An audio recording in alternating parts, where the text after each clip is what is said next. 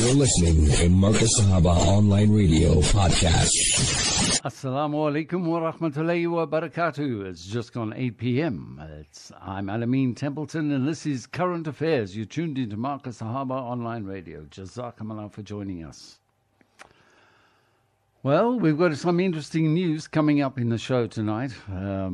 India exporting killer drones to apartheid Israel has got all kinds of analysts down on the subcontinent most upset with the Modi government, saying that it's likely to open up a whole mess of legal cases against India, and they say it really draws into question Modi's stated commitments to democracy and human rights.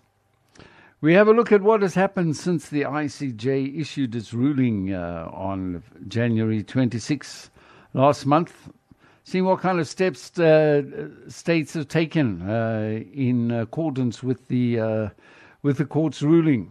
What are they doing? Does it look as though the court is going to be listened to? The court didn't want to order a ceasefire because they're worried that Israel would simply ignore them. Well, it seems like Israel is simply going to ignore them anyway. Stories coming out. This kind of like shows you, I think Israelis have gone mad. I think Allah Ta'ala has put them into that downward spiral.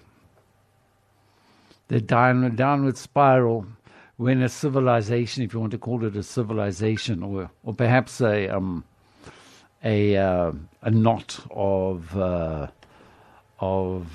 murderous depravity that makes up the state of Israel today, has fallen into utter decline. I think Israel is falling into intellectual and moral stagnation, spiritual rot. It has started to rot. I don't think Israelis are capable of acting decently or even thinking normally. Palestinian detainees have told European human rights organizations Israeli civilians were permitted to watch and film them being tortured by police and soldiers. You know, it reminds me of Nazi Germany, but we will get to that a little bit later on in the show, and then we'll be having a look at the Turkish Central Bank. Just 9 months ago, President Recep Tayyip Erdogan picked Hafize Gaye Erkan as the country's first woman central bank governor. It came as a surprise to me. Many were surprised because it was a woman. I was surprised because she was from Goldman Sachs. Doesn't Erdogan know what Goldman Sachs has done to countries when they were put in charge of their reserve banks? Well, 9 months later, the gestation period has ended in an early and unexpected termination. She has left. And now all kinds of stories are swirling as to what made her go. Was she pushed?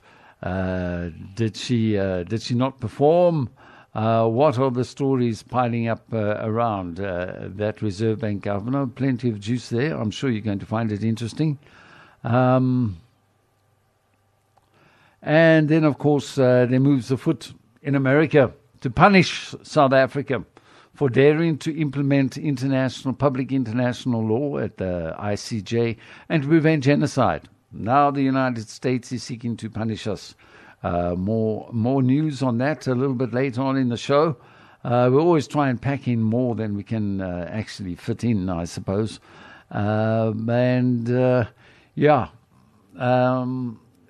That should take us up to the top of the hour, I hope.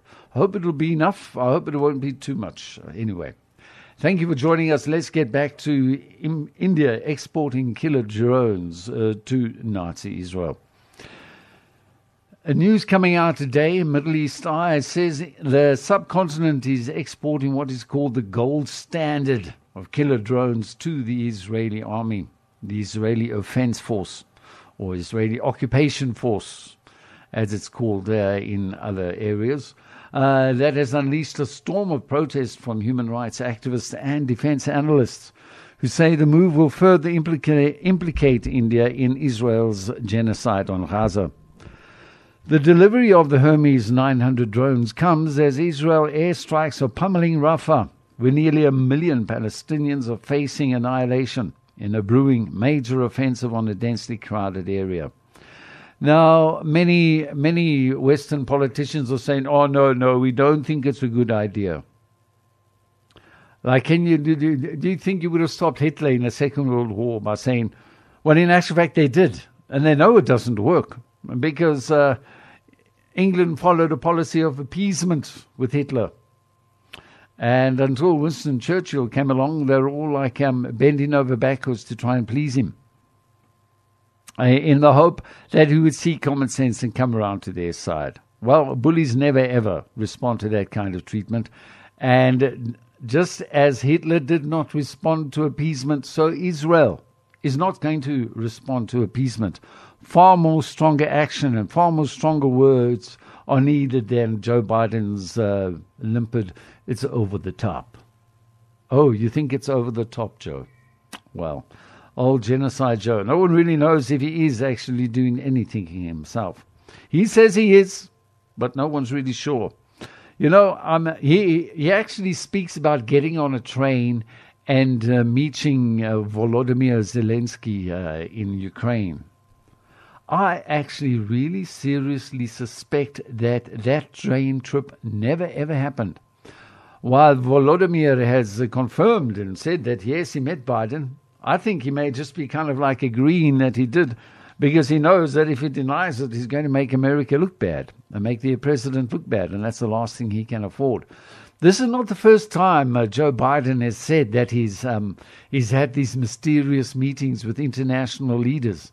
He said he's had the same with China's Xi Jinping and several other actors, and it has left the world rather bemused, because the stories simply just don't sound plausible whatsoever. And that story about him getting on a train and being transported into Kiev on a train. Can you see the American president getting on a train to go and visit somebody somewhere else? No, that's never ever going to happen. The American president has never visited anyone by train. So I think it's probably a boyhood fantasy more than anything else. I think that's probably the most plausible explanation for Joe Biden's claim that he met Zelensky in a midnight visit while the bombs were raining down.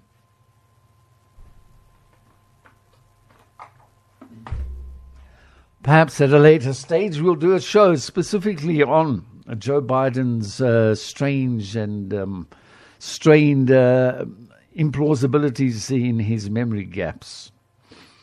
Well, anyway, getting back to the drones, India's drones, have been one of the mainstays of Israel's occupation in Gaza, the genocide, where they're used for intelligence gathering and murder.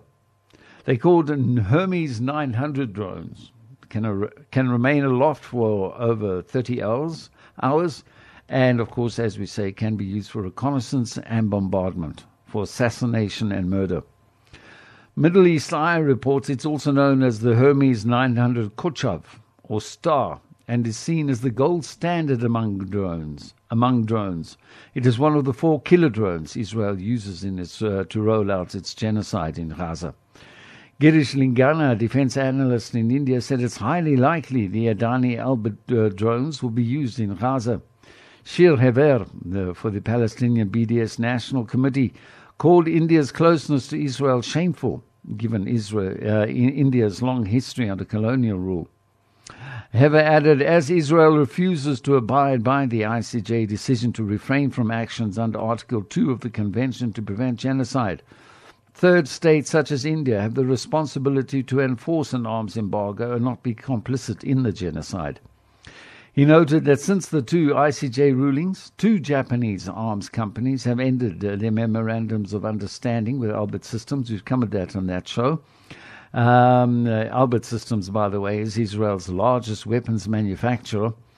And since subsequent to the ICJ ruling, a Dutch High Court has banned the Netherlands from selling F-35 parts to Israel while the Gaza genocide continues.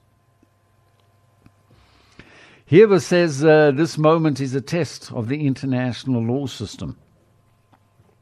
He says instead of siding with Israel's genocide and enabling Western powers, India should be taking inspiration from South Africa's Global South leadership and end its complicity with genocide. Lingana, a defense analyst, said the Israeli-India drone partnership was likely to raise legal and ethical quandaries for India.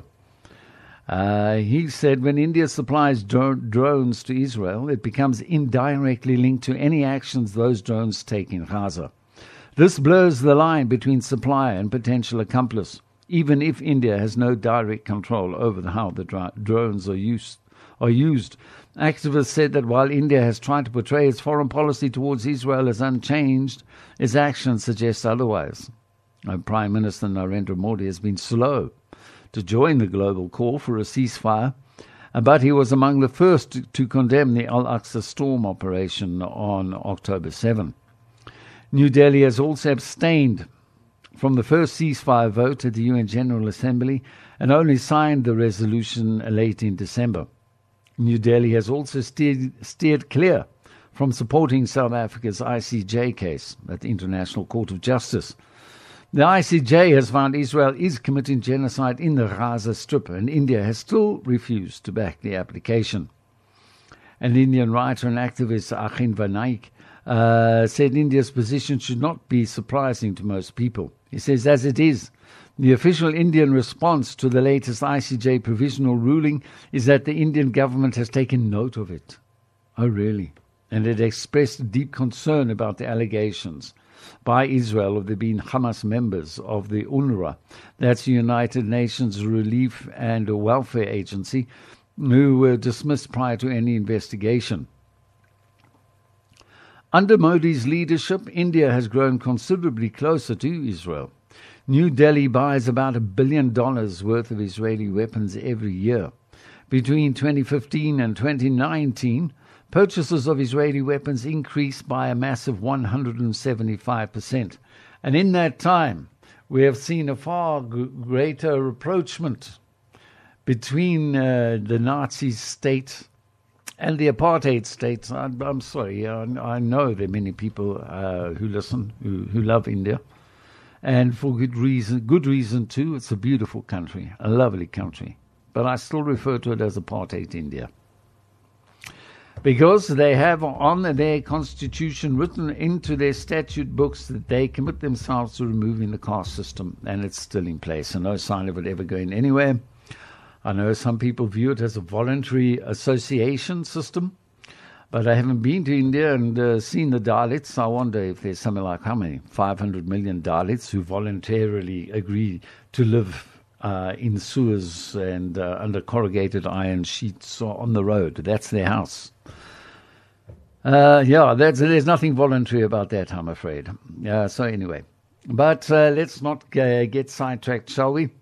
Now, India and the Israeli weapons companies have started joint production in factories across India, pumping out Tavo X-95 assault rifles, the Galil sniper rifle, Negev light machine guns, as well as Hermes 900 drones, which are now due to be delivered shortly. I wonder if they'll arrive before or after the attack on Rafah. Lingana said India prides itself on a foreign policy emphasizing peace and humanitarian principles, but supplying weapons that could be used in a conflict where genocide is unfolding creates tension with those values. So it seems the ICJ has made its ruling, but there are very significant powers at work who are trying to denigrate it, or trying to poo-poo it away. And it certainly seems that subsequent to the ruling, not many people are interested in implementing it. What has happened since the ICJ issued its ruling? Have states taken steps to mitigate culpability in the wake of the court's orders? Well, I'm afraid that the only act of resistance we're seeing right now to halt the Gaza genocide, like active steps, is being provided by Yemen's Red Sea blockade. Yemen, which was under siege for 8 years by Saudi Arabia, by the UAE, by France, Britain and the US, has experienced over 400,000 deaths from starvation, lack of healthcare, infectious diseases, and the deliberate bombing of schools, hospitals, infrastructure, residential areas, markets, funerals, and weddings. Yemenis know too well, since at least 2017, multiple UN agencies have described Yemen as experiencing the largest humanitarian crisis in the world, what the Palestinians are enduring. Yemen's resistance, when the history of this genocide is written, will set it apart from nearly every other nation. The poorest nation, only the poorest nation in the world, was willing to stand up and do what was required. The rest of the world, including the Arab world, retreats into this toothless rhetorical condemnations or are actively supporting Israel's obliteration of Gaza and its 2.3 million inhabitants. The Israeli newspaper Yedioth Aharonot has reported that the US has sent 230 cargo planes and 20 ships filled with artillery shells, armored vehicles and combat equipment to Israel since the attacks on October 7. US weapons and military equipment are being shipped to Israel, which is running out of munitions from the US base RAF Akrotiri in Cyprus, according to the US investigative website Declassified UK. The Israeli newspaper Haaretz has reported that more than 40 US and 20 British transport aircraft, along with 7 heavy-lift helicopters, have flown into RAF Akrotiri, a 40-minute flight from Tel Aviv. Germany reportedly plans to provide 10,000 rounds of 120mm precision ammunition to Israel. That's for like heavy machine guns, also used in aircraft. 120mm, although also used those big heavy machine guns on the top of tanks. You can shoot a heavy oak tree that has grown for 800 years. You can cut it down in like 30 seconds with 120mm precision ammunition. If the ICJ rules against Israel, finally, these countries will be recognized by the world's most important international court as accomplices to genocide. Well, the ruling has been dismissed by Israel's leaders. Prime Minister Benjamin Netanyahu has painted the decision not to demand a ceasefire as a victory for Israel. He said, like every country, Israel has an inherent right to defend itself. Israel is not a current country, I'm sorry. The vile attempt, he says, to deny Israel this fundamental right is blatant discrimination against the Jewish state. So genocide is defense, he says. Murdering civilians is defense. And he says it's justly rejected. He rejects it justly. The charge of genocide leveled against Israel is not only false, it's outrageous. And decent people everywhere should reject it. He goes on, that the decision of the anti-Semitic court in The Hague proves what was already known. This court does not seek justice, but rather the persecution of Jewish people. National Security Minister Itamar Ben-Gvir said, "They were silent during the Holocaust." They were silent during the Holocaust, and today they continue the hypocrisy and take it another step further. Just a little history lesson here. The ICJ, the International Court of Justice, was founded in 1945, after the Nazi Holocaust. It didn't even exist during the Holocaust. The United Nations didn't exist. It was the League of Nations before that. And the first case that the ICJ heard was only in 1947. So Ben-Gvir, he never lets facts get in the way of an opinion. He added, decisions that endanger the continued existence of the State of Israel must not be listened to.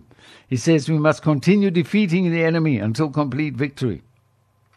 So they've made clear in public statements they will not be implementing any of the court's orders. The court, of course, rejected Israel's arguments to dismiss the case and acknowledged that the military operation being conducted by Israel has resulted in tens of thousands of deaths and injuries and the destruction of homes, schools, medical facilities and other vital infrastructure, as well as displacement on a massive scale. These things cannot be denied. Just consider UN Under-Secretary General for Humanitarian Affairs and Emergency Relief Coordinator Martin Griffiths, who has called Gaza a place of death and despair. He says families are sleeping in the open as temperatures plummet. Areas where civilians were told to relocate to for their safety have come under bombardment. Medical facilities are under relentless attack.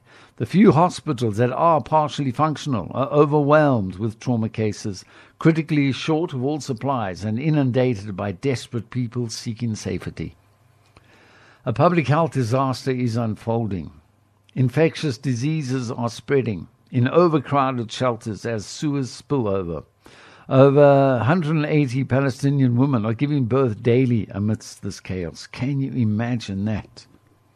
People are facing the highest levels of food insecurity ever recorded, and famine is just around the corner, if it's not already eating away at the edges. For children in particularly children are kept at the edges because they're smaller, they're more vulnerable. Their immune systems haven't developed, haven't matured properly. The past 12 weeks have been hugely traumatic for them. No food, no water, no school, nothing. But the terrifying sounds of war, day in and day out. Gaza has become simply uninhabitable. That is the purpose, that is the intention of Israel's bombardment. It is trying to make it uninhabitable.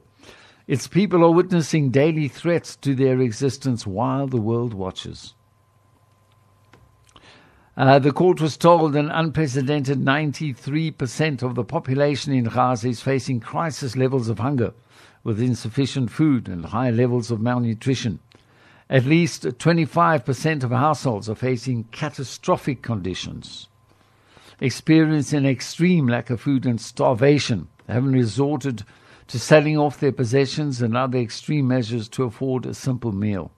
Starvation, destitute and death are evident everywhere. The ruling, quoting Philippe Lazzarini, Commissioner General for the United Nations Relief and Works Agency for Palestine Refugees in the Near East, called UNRWA, which is now under attack as well, of course. He says overcrowded and unsanitary UNRWA shelters have now become home to more than 1.4 million people. They lack everything, from food to hygiene to privacy. People live in inhumane conditions where diseases are spreading, including among children.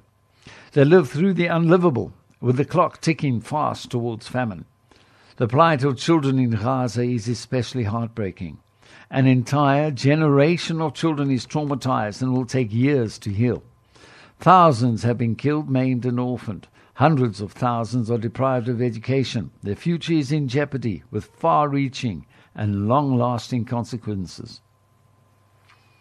But let's examine some of the comments made by multiple senior Israeli government officials advocating genocide after the case, including the President, the Minister of Defense, and several others, the Prime Minister.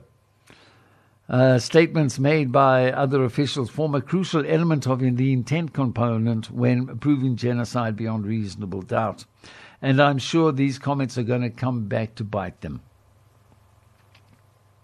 Israeli Defense Minister Yoav Gallant has ordered a complete siege of Gaza with no electricity, no food, no fuel.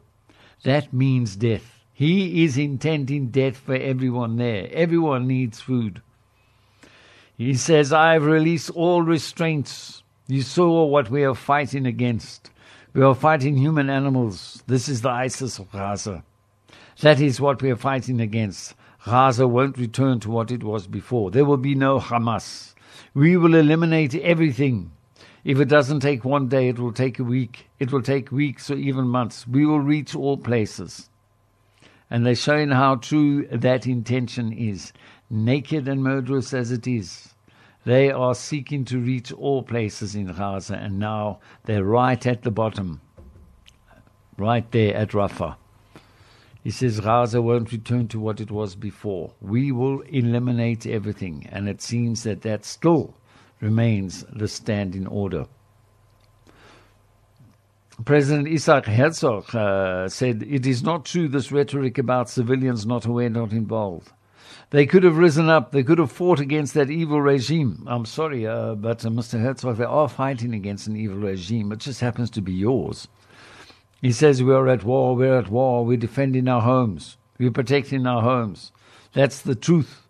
And when a nation protects its home, it fights, and we will fight until we break their backbone. So anyway, it seems like the ICJ came to the game and played their proper role as they were supposed to. I'm quite sure having Judge Joan Donoghue as the current president, she's an American lawyer who used to work at the U.S. State Department and the Department of Treasury before she joined the World Court in 2010. Yeah, I wonder what kind of role she's playing in the court. Definitely there's something dodgy going on there. You'll recall that Uganda's judge, Julia Sebutinde, voted no against every single application. She was roundly condemned by every living Ugandan. The government distanced itself from her and said they will have nothing to do with her. It was clear to everyone around the world that she had played a spoiler role, that she had played a bad judge role. Many people said she's taken a bribe. And who can blame them? And what's happened to her now? She has been elected to the ICJ as vice president. They have promoted her for her dirty deed, which is the reason why I ask Judge Joan Donoghue, the current president of the ICJ. That will tell you, that'll give an idea of just how much bias and prejudice that we're truly working against here. But nevertheless, that ruling has tarred Israel with the genocide brush. And that is never, ever going to go away. That will never be allowed to go away. And we will remind them of these things. We will remind them, and we will never forget, as long as we're alive. And inshallah, our memories will be passed on to successive generations. This is the sort of thing that must never be forgotten. A few years ago, I read a book by Hunter Grass. He wrote a more famous book called The Tin Drum about 20 years ago. The book of his I was reading was called A Portrait with a Lady. And basically it was a sort of like a fictional documentary of investigators. Exactly who the investigators are, you never know, who've been asked to investigate a lady who may have stood up against the Nazis, and now they're trying to put together a clear idea of who she is. And the book is a very painful reworking of the smallness of mind of Germans under Nazism. How small-minded they were. I won't get into too many details, but I can tell you that at one stage, the book describes how the Jewish detainees were brought through to treatment centers where they would have to strip and put on those striped uniforms that they'd wear, and they have to go be sprayed down, be deloused, and all of that. And all the time, and that all of this is happening, the workers there are taking photos of the naked women, and they then selling the photos on the street. Well, now listen to what the Israelis are doing today, and tell me if this is not Nazi Germany in 1942. Palestinian detainees have told human rights monitors that Israeli civilians were permitted to watch and laugh and film them being tortured and abused by Israeli soldiers. The Israeli army allowed groups of Israeli civilians to witness Palestinian detainees being tortured and to film the crimes on their own phones, according to shocking testimonies received by the Geneva-based Euromed Human Rights Monitor. The human rights group this week shared testimonies from recently released Palestinian detainees, stating that groups of 10 to 20 Israeli citizens at a time were permitted to watch and laughingly film Palestinian prisoners and detainees in their underwear, while Israeli army soldiers subjected them to physical abuse. That include beating them with metal batons, electric sticks, and pouring hot water on their heads. The detainees were also verbally abused. Those detainees were arrested during ground incursions by Israeli forces into the Gaza Strip and held for varying periods of time inside two detention centers, one located in the Zikim area of the northern border of the Gaza Strip and another affiliated with the Naqab prison in southern Israel. This is the first time that these illegal practices have come to the attention of Euromed Monitor, the organization said. It adds a new crime to the list of those committed by the Israeli army against Palestinians in the Gaza Strip, and specifically against prisoners and detainees who are subjected to cruel torture, enforced disappearances, arbitrary arrests and denial of a fair trial, among other atrocities. Umar Abu Mudalala, 43, told the Euromed Monitor team, "I was arrested at the checkpoint set up near the Kuwait roundabout as part of the Israeli random arrest campaigns. I was subjected to all types of torture and abuse for approximately 52 days. He said Israeli soldiers brought Israeli civilians to watch our nude torture. The soldiers, he explained, told civilians, "These are Hamas terrorists who killed you and raped your woman on 7 October, while the Israeli civilians were filming us being beaten, abused and tortured while making fun of us."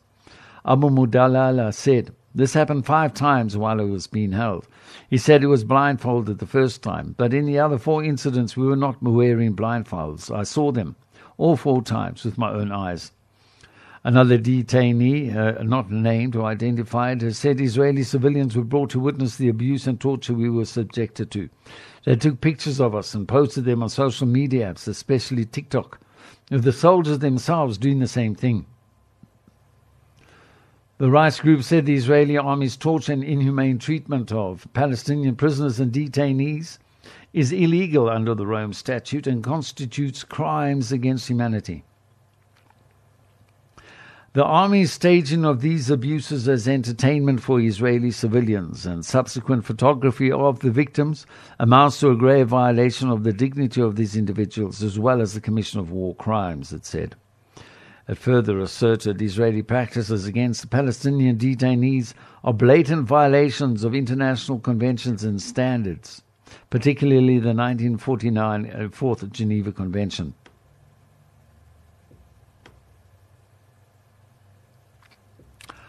So now, what's going on in Turkey?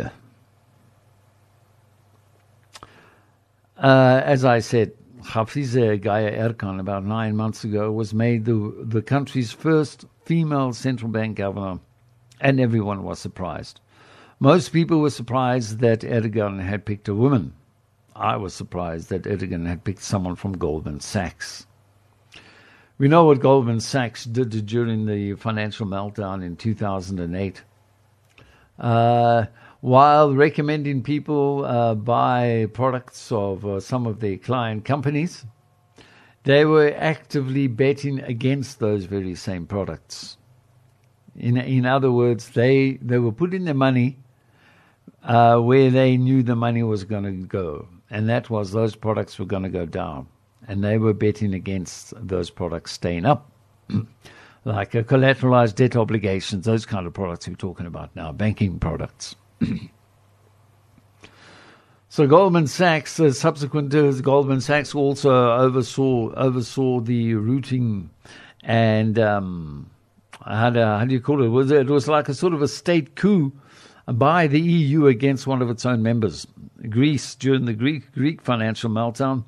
It was Goldman Sachs that was put in charge of selling off all of those bonds which came to naught.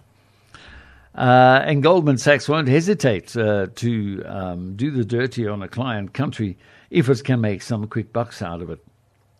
So anyway, that's the reason why. I suppose Erdogan was hoping that he'd be able to convince international observers that he's willing to accept almost anyone from the banking industry as long as they're competent. Erkan, Hafize Ergaya Erkan, was nominated by the new finance minister Mehmet Simsek. She came to the fore with strong educational and professional credentials, including a recent role as the top official in an American bank. Erdogan, who appreciates people with Western education and experience, likely chose her believing in her qualifications, but also banking on her profile and experience according to sources familiar with the issue. It was thought the appointment, breaking a glass ceiling, would look good in the West and among foreign investors. Additionally, appointing a woman central bank governor was rumored to be on the opposition's agenda had they won the presidential election last May. Before the election, Erdogan's obsession with lowering interest rates while imposing sudden changes on central bank governors had triggered a vicious circle of inflation and depreciation for the Turkish lira. The president changed course after the election with the appointment of mainstream former economy official Simsek as finance minister and Erkan, who quickly reined in the central bank, delivering one interest rate increase after the other, taking it from 8.5% in May to 45% in January. Erkan helped improve Turkey's financial credibility and investor trust. But less than 9 months after winning the job, she was sacked, sparking as much surprise as her initial appointment. Shocked by the dismissal, European officials and observers questioned whether sexist allegations against her in Turkish media were behind the decision. But sources close to the government paint a different story, one filled with internal strife, long absences and accusations of misconduct. Even though many hadn't heard of her before her short stint at the central bank, Erkan wasn't a total stranger in government circles.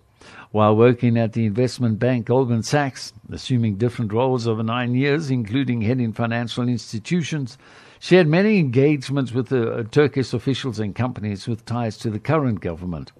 Simsek himself met her during a financial roadshow in the US in the early 2010s. But Erkan's impeccable CV, which includes a PhD in risk management, had already been dented due to her tenure at San Francisco-based First Republic Bank, where she first worked as in chief investment officer, then as the bank's president, and finally as chief executive until she left in December 2021. The bank later went bankrupt and closed down in May 2023, 1 month before Erkan's appointment in Turkey. Her run-ins with other senior executives there were described as toxic, according to the Financial Times, insinuating her conduct might have complicated the bank's already stressed structure. However, her first months as Turkey's central bank governor were calm and competent as she delivered a succession of interest rate increases and simplified the financial system to better help its restoration. 1 month after her appointment in June, Erdogan named several economists to the bank's monetary policy committee, further strengthening the bank's credibility.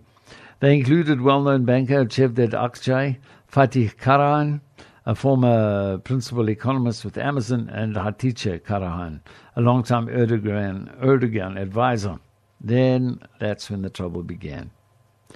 According to two sources with knowledge of the issue, over time Erkan started to have a difficult relationship with Akçay and Hatice Karahan. Watching Turkish miniseries, Karahan, that means Black King, Hatice Karahan. Erkan treated the Monetary Committee not as a consultation body, but merely as having a symbolic role, while following the governor's wishes. The sources said Erkan specifically excluded Hatice Karahan from investor engagements, even though that was her job description. By November, following her presentation of an inflation report to the media, Erkan started to spend her time mainly at their central bank's Istanbul branch rather than in the capital Ankara. She also acquired the services of a public relations professional. In December, she gave an interview to the pro-government daily Hurriyet, which sparked criticism against her. Erkan told the newspaper she couldn't afford to rent an apartment in Istanbul, finding it more expensive than Manhattan, which forced her to stay at her mother's house instead. The comment was quickly dismissed by commentators as a public relations stunt, since she was paid a high salary and owed assets worth millions of dollars from a banking career.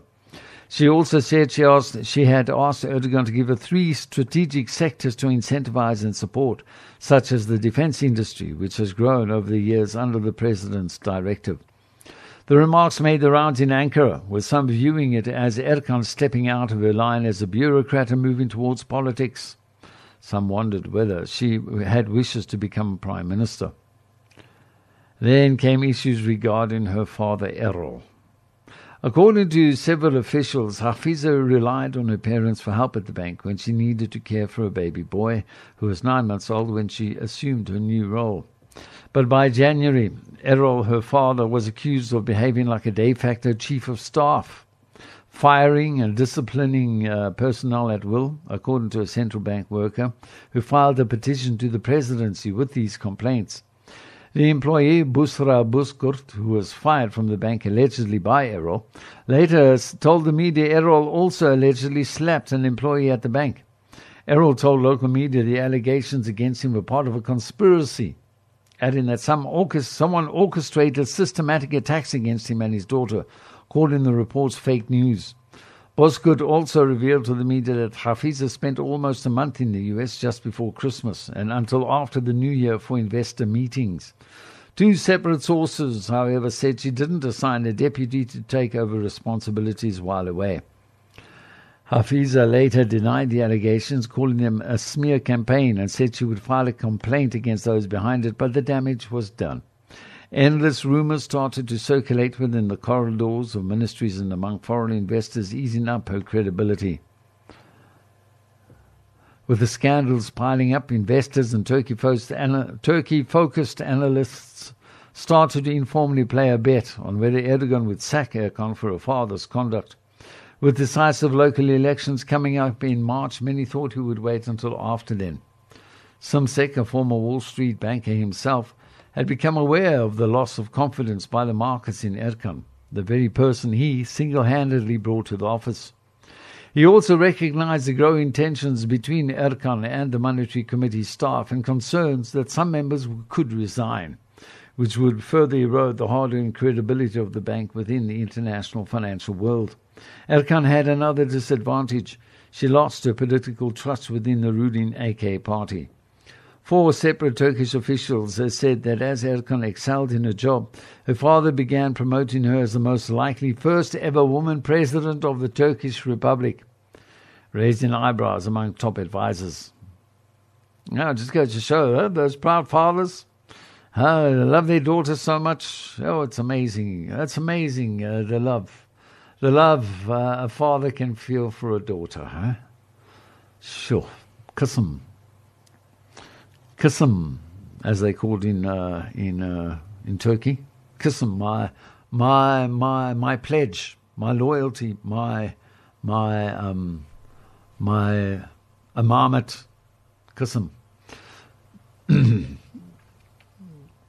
Then Simsek made up his mind. After the Monetary Committee meeting that increased interest rates to 45% in late last month, the finance minister paid Erdogan a visit. Simsek broke down how Erkan's responsibility had been eroded by the allegations against her. He told the president that keeping her in her post until the elections could lead to further disarray at the bank, undermining Turkey's standing in financial markets. He suggested as the replacement Fatih Karahan, who was a former official at the prestigious Federal Reserve Bank of New York. When Erkan returned to Turkey from a short investment trip to Spain, Simsek told her she was going to be replaced. The finance ministry, the central bank and the presidency then worked on a series of public statements which painted Erkan's departure as a personal choice to protect her and her family against smear campaigns. Simsek, in a formal statement, said Erdogan would appoint a new governor in line with his recommendation, a sign of trust that hasn't been given to any finance minister before. One Turkish official said the president wanted to show financial markets that the change wasn't about the financial policies implemented by Erdogan. It's about restoring the credibility of the bank beyond those concerns. Another official said the sacking was a concrete confirmation that Simsek was now the ultimate person in charge of the economy, receiving a rarely seen independence and authority from Erdogan. So that's what's going on in Turkey.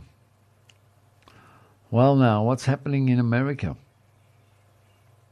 Well, in America, they don't like what we call little states. And little states from getting too big for their boots and presuming they can just enter the International Court of Justice and sue one of the big states. Well, not only did they presume that they could do it, they did do it, and they succeeded. Now, Congressmen John James and Jared Moskowitz have introduced a bill in the U.S. House of Representatives that seeks to undergo a review of the bilateral relationship between the U.S. and South Africa. The U.S.-South Africa Bilateral Relations Review Act would require a full review of the bilateral relationship between the United States and South Africa, given South Africa's recent positioning and coordination with America's adversaries, the two men say. James said in a statement afterwards, South Africa has been building ties to countries and actors that undermine America's national security and threaten our way of life through its military and political cooperation with China and Russia, and its support of U.S.-designated terrorist organization Hamas. Under this current administration, America has been put last, leaving our allies and partners beholden to dictators and despots in Beijing and Moscow for critical needs like energy. He added that to ensure the security of the U.S., we must examine our alliances and disentangle them from those who remain willing to work with our enemies. The bill alleges that South Africa has a history of siding with malign actors and that its support for Hamas goes back to 1994 when the ANC first came to power. Because, as they say, South Africa has been consistently accusing Israel of practicing apartheid. Like people who lived through apartheid wouldn't know. South Africa has accused Israel of genocide and has taken them to the International Court of Justice. Israel has rejected the filing, calling it a blood libel.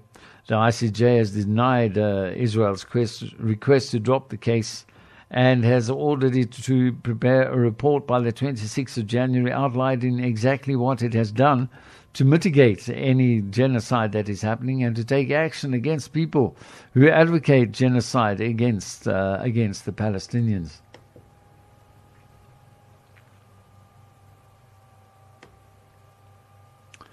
So,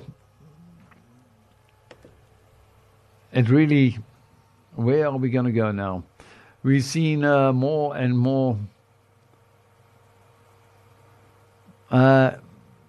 politicians coming out, businessmen coming out, corporations coming out, and governments coming out against this war in Gaza. I wonder what the Japanese are making of it.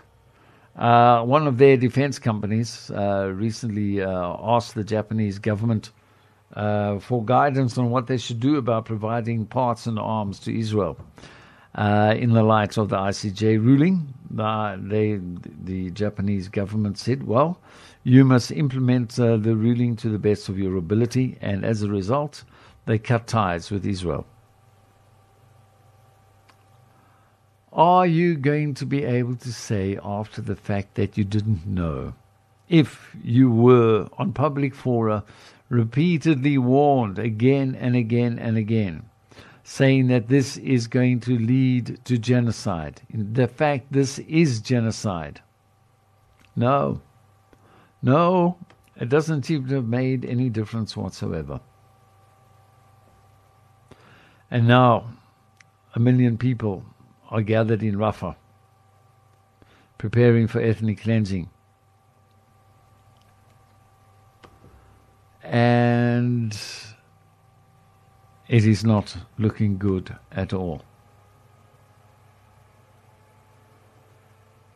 And I mean, you look at the pictures coming out of Gaza now, these tented cities that they're trying to erect to try and, it's a clearly identifiable area now. That these aren't those concrete and brick and glass and metal buildings that you've been blowing up. Now these are just little tents. And you can see that Israel is even bombing the tents. Even bombing the tents. We've heard that over 2,000 graves have been dug up by the Israelis since this genocide started. Even the death of finding no refuge from these Nazis. I don't think Hitler ever got that bad. Yes, and now, on the 13th of February, on the 130th day of the genocide, an Israeli ground invasion of Rafah, the most densely populated area in Gaza, appears imminent, days after a devastating night of airstrikes on the southern city. At least 67 people were killed after Israeli air forces struck 14 homes and 3 mosques yesterday. The population of Rafah, which spans just 150 square kilometers, has increased 5-fold since war broke out on 7 October. It is now home to 1.5 million displaced Palestinians. The majority of them are living in makeshift homes and tents after being forcibly ejected by Israel from northern and central areas of Gaza in recent months. Israel Prime Minister Benjamin Netanyahu has reiterated his intent for an imminent ground invasion. We're going to do it. We're going to get the remaining Hamas terrorist battalions in Rafah, he said. He added it would be done while providing safe passage for the civilian population, details of which he said Israel was working out. When pressed where those supposed safe areas were, he pointed towards plenty of areas that we've cleared north of Rafah. So he says north of Rafah, not south in the desert. But aid workers insist no such safe zones exist in the besieged bombarded enclave. Said Ahmed Bayram, the Norwegian Refugee Council's regional media and communications advisor, there hasn't been a safe place for Palestinians for months. Even Rafah has come under bombardment repeatedly. The safe routes and zones that Israel unilaterally designated as it announced relocation orders have seen bloodshed and repeated attacks. Civilians have exhausted all options. Rafah was their last resort, and now there is nowhere safe to flee to. Hassan Ben Imran, an international law expert and board member for law for Israel, said a Rafah ground invasion would breach the provisional measures the International Court of Justice ordered Israel to abide by last month. An invasion would definitely mean Israel is breaking the ICJ order, more so than before, because this area is supposed to be a safe zone, he said. Invading that territory means you're going to be invading the camping sites where people are building their tents. He added such a land operation could only be understood under Article C of the Genocide Convention, which prohibits deliberately inflicting conditions that bring about partial or full destruction of an ethnic group. Among the orders ordered by the ruling was to refrain from obstructing delivery of aid. Amid insufficient aid supplies crossing Rafah, Israeli bombardment of areas close to aid operations put the entire aid system at risk of suspension and collapse, said Bayram. Israeli operations have drawn nearer to heavily populated shelters. We are fearing the worst if Israel's plan goes ahead. He added that aid workers were now at risk of being cut off from the Rafah crossing between Gaza and Egypt, which has provided the only humanitarian lifeline for Palestinians under siege. The Kerem Shalom crossing between Israel and Egypt, meanwhile, has been closed for extended periods. A spokesman for Medical Aid for Palestinians said a ground invasion would lead to the killing and injuring of more civilians. There are only a handful of hospitals in Rafah, and they are already overwhelmed by the influx of injuries resulting from Israel's ongoing bombardment. Urgent international action is needed to avert this latest catastrophe. With no safe zones anymore, despite Netanyahu's claims, Palestinians fear that displacement from Rafah, the southernmost point in the enclave, could come in the form of being forcibly evicted into Egypt's Sinai province. They have said before that proposals to create a humanitarian corridor between Gaza and Egypt's Sinai were akin to a second Nakba, alluding to the mass displacement of 750,000 Palestinians in 1948. Itay Epstein has argued that the Rafah offensive would be part of plans to forcibly deport Palestinians. He referenced an Israeli military intelligence report from October, which outlined 4 stages of the war: vacating northern Gaza for a ground invasion, ground operations from north to south, opening routes from Rafah to Egypt, and finally establishing 10 cities in northern Sinai to resettle Palestinians. Stage 3 is operationalized at present and may very well lead to Stage 4, he said. Egyptian officials are very wary that a land operation could force Palestinians towards the border with Egypt. Egyptian security forces are now fortifying the fence separating Egypt and Gaza with barbed wire. Egypt has also deployed 40 tanks and armored personnel carriers to Rafah to bolster security around the border. Ben Imran from Law for Palestine said Egypt is not an option. Moving the people into Egypt is ethnic cleansing. He said if Israel wanted to create a safe passage for civilians, it needed to open the areas crossing into Israel.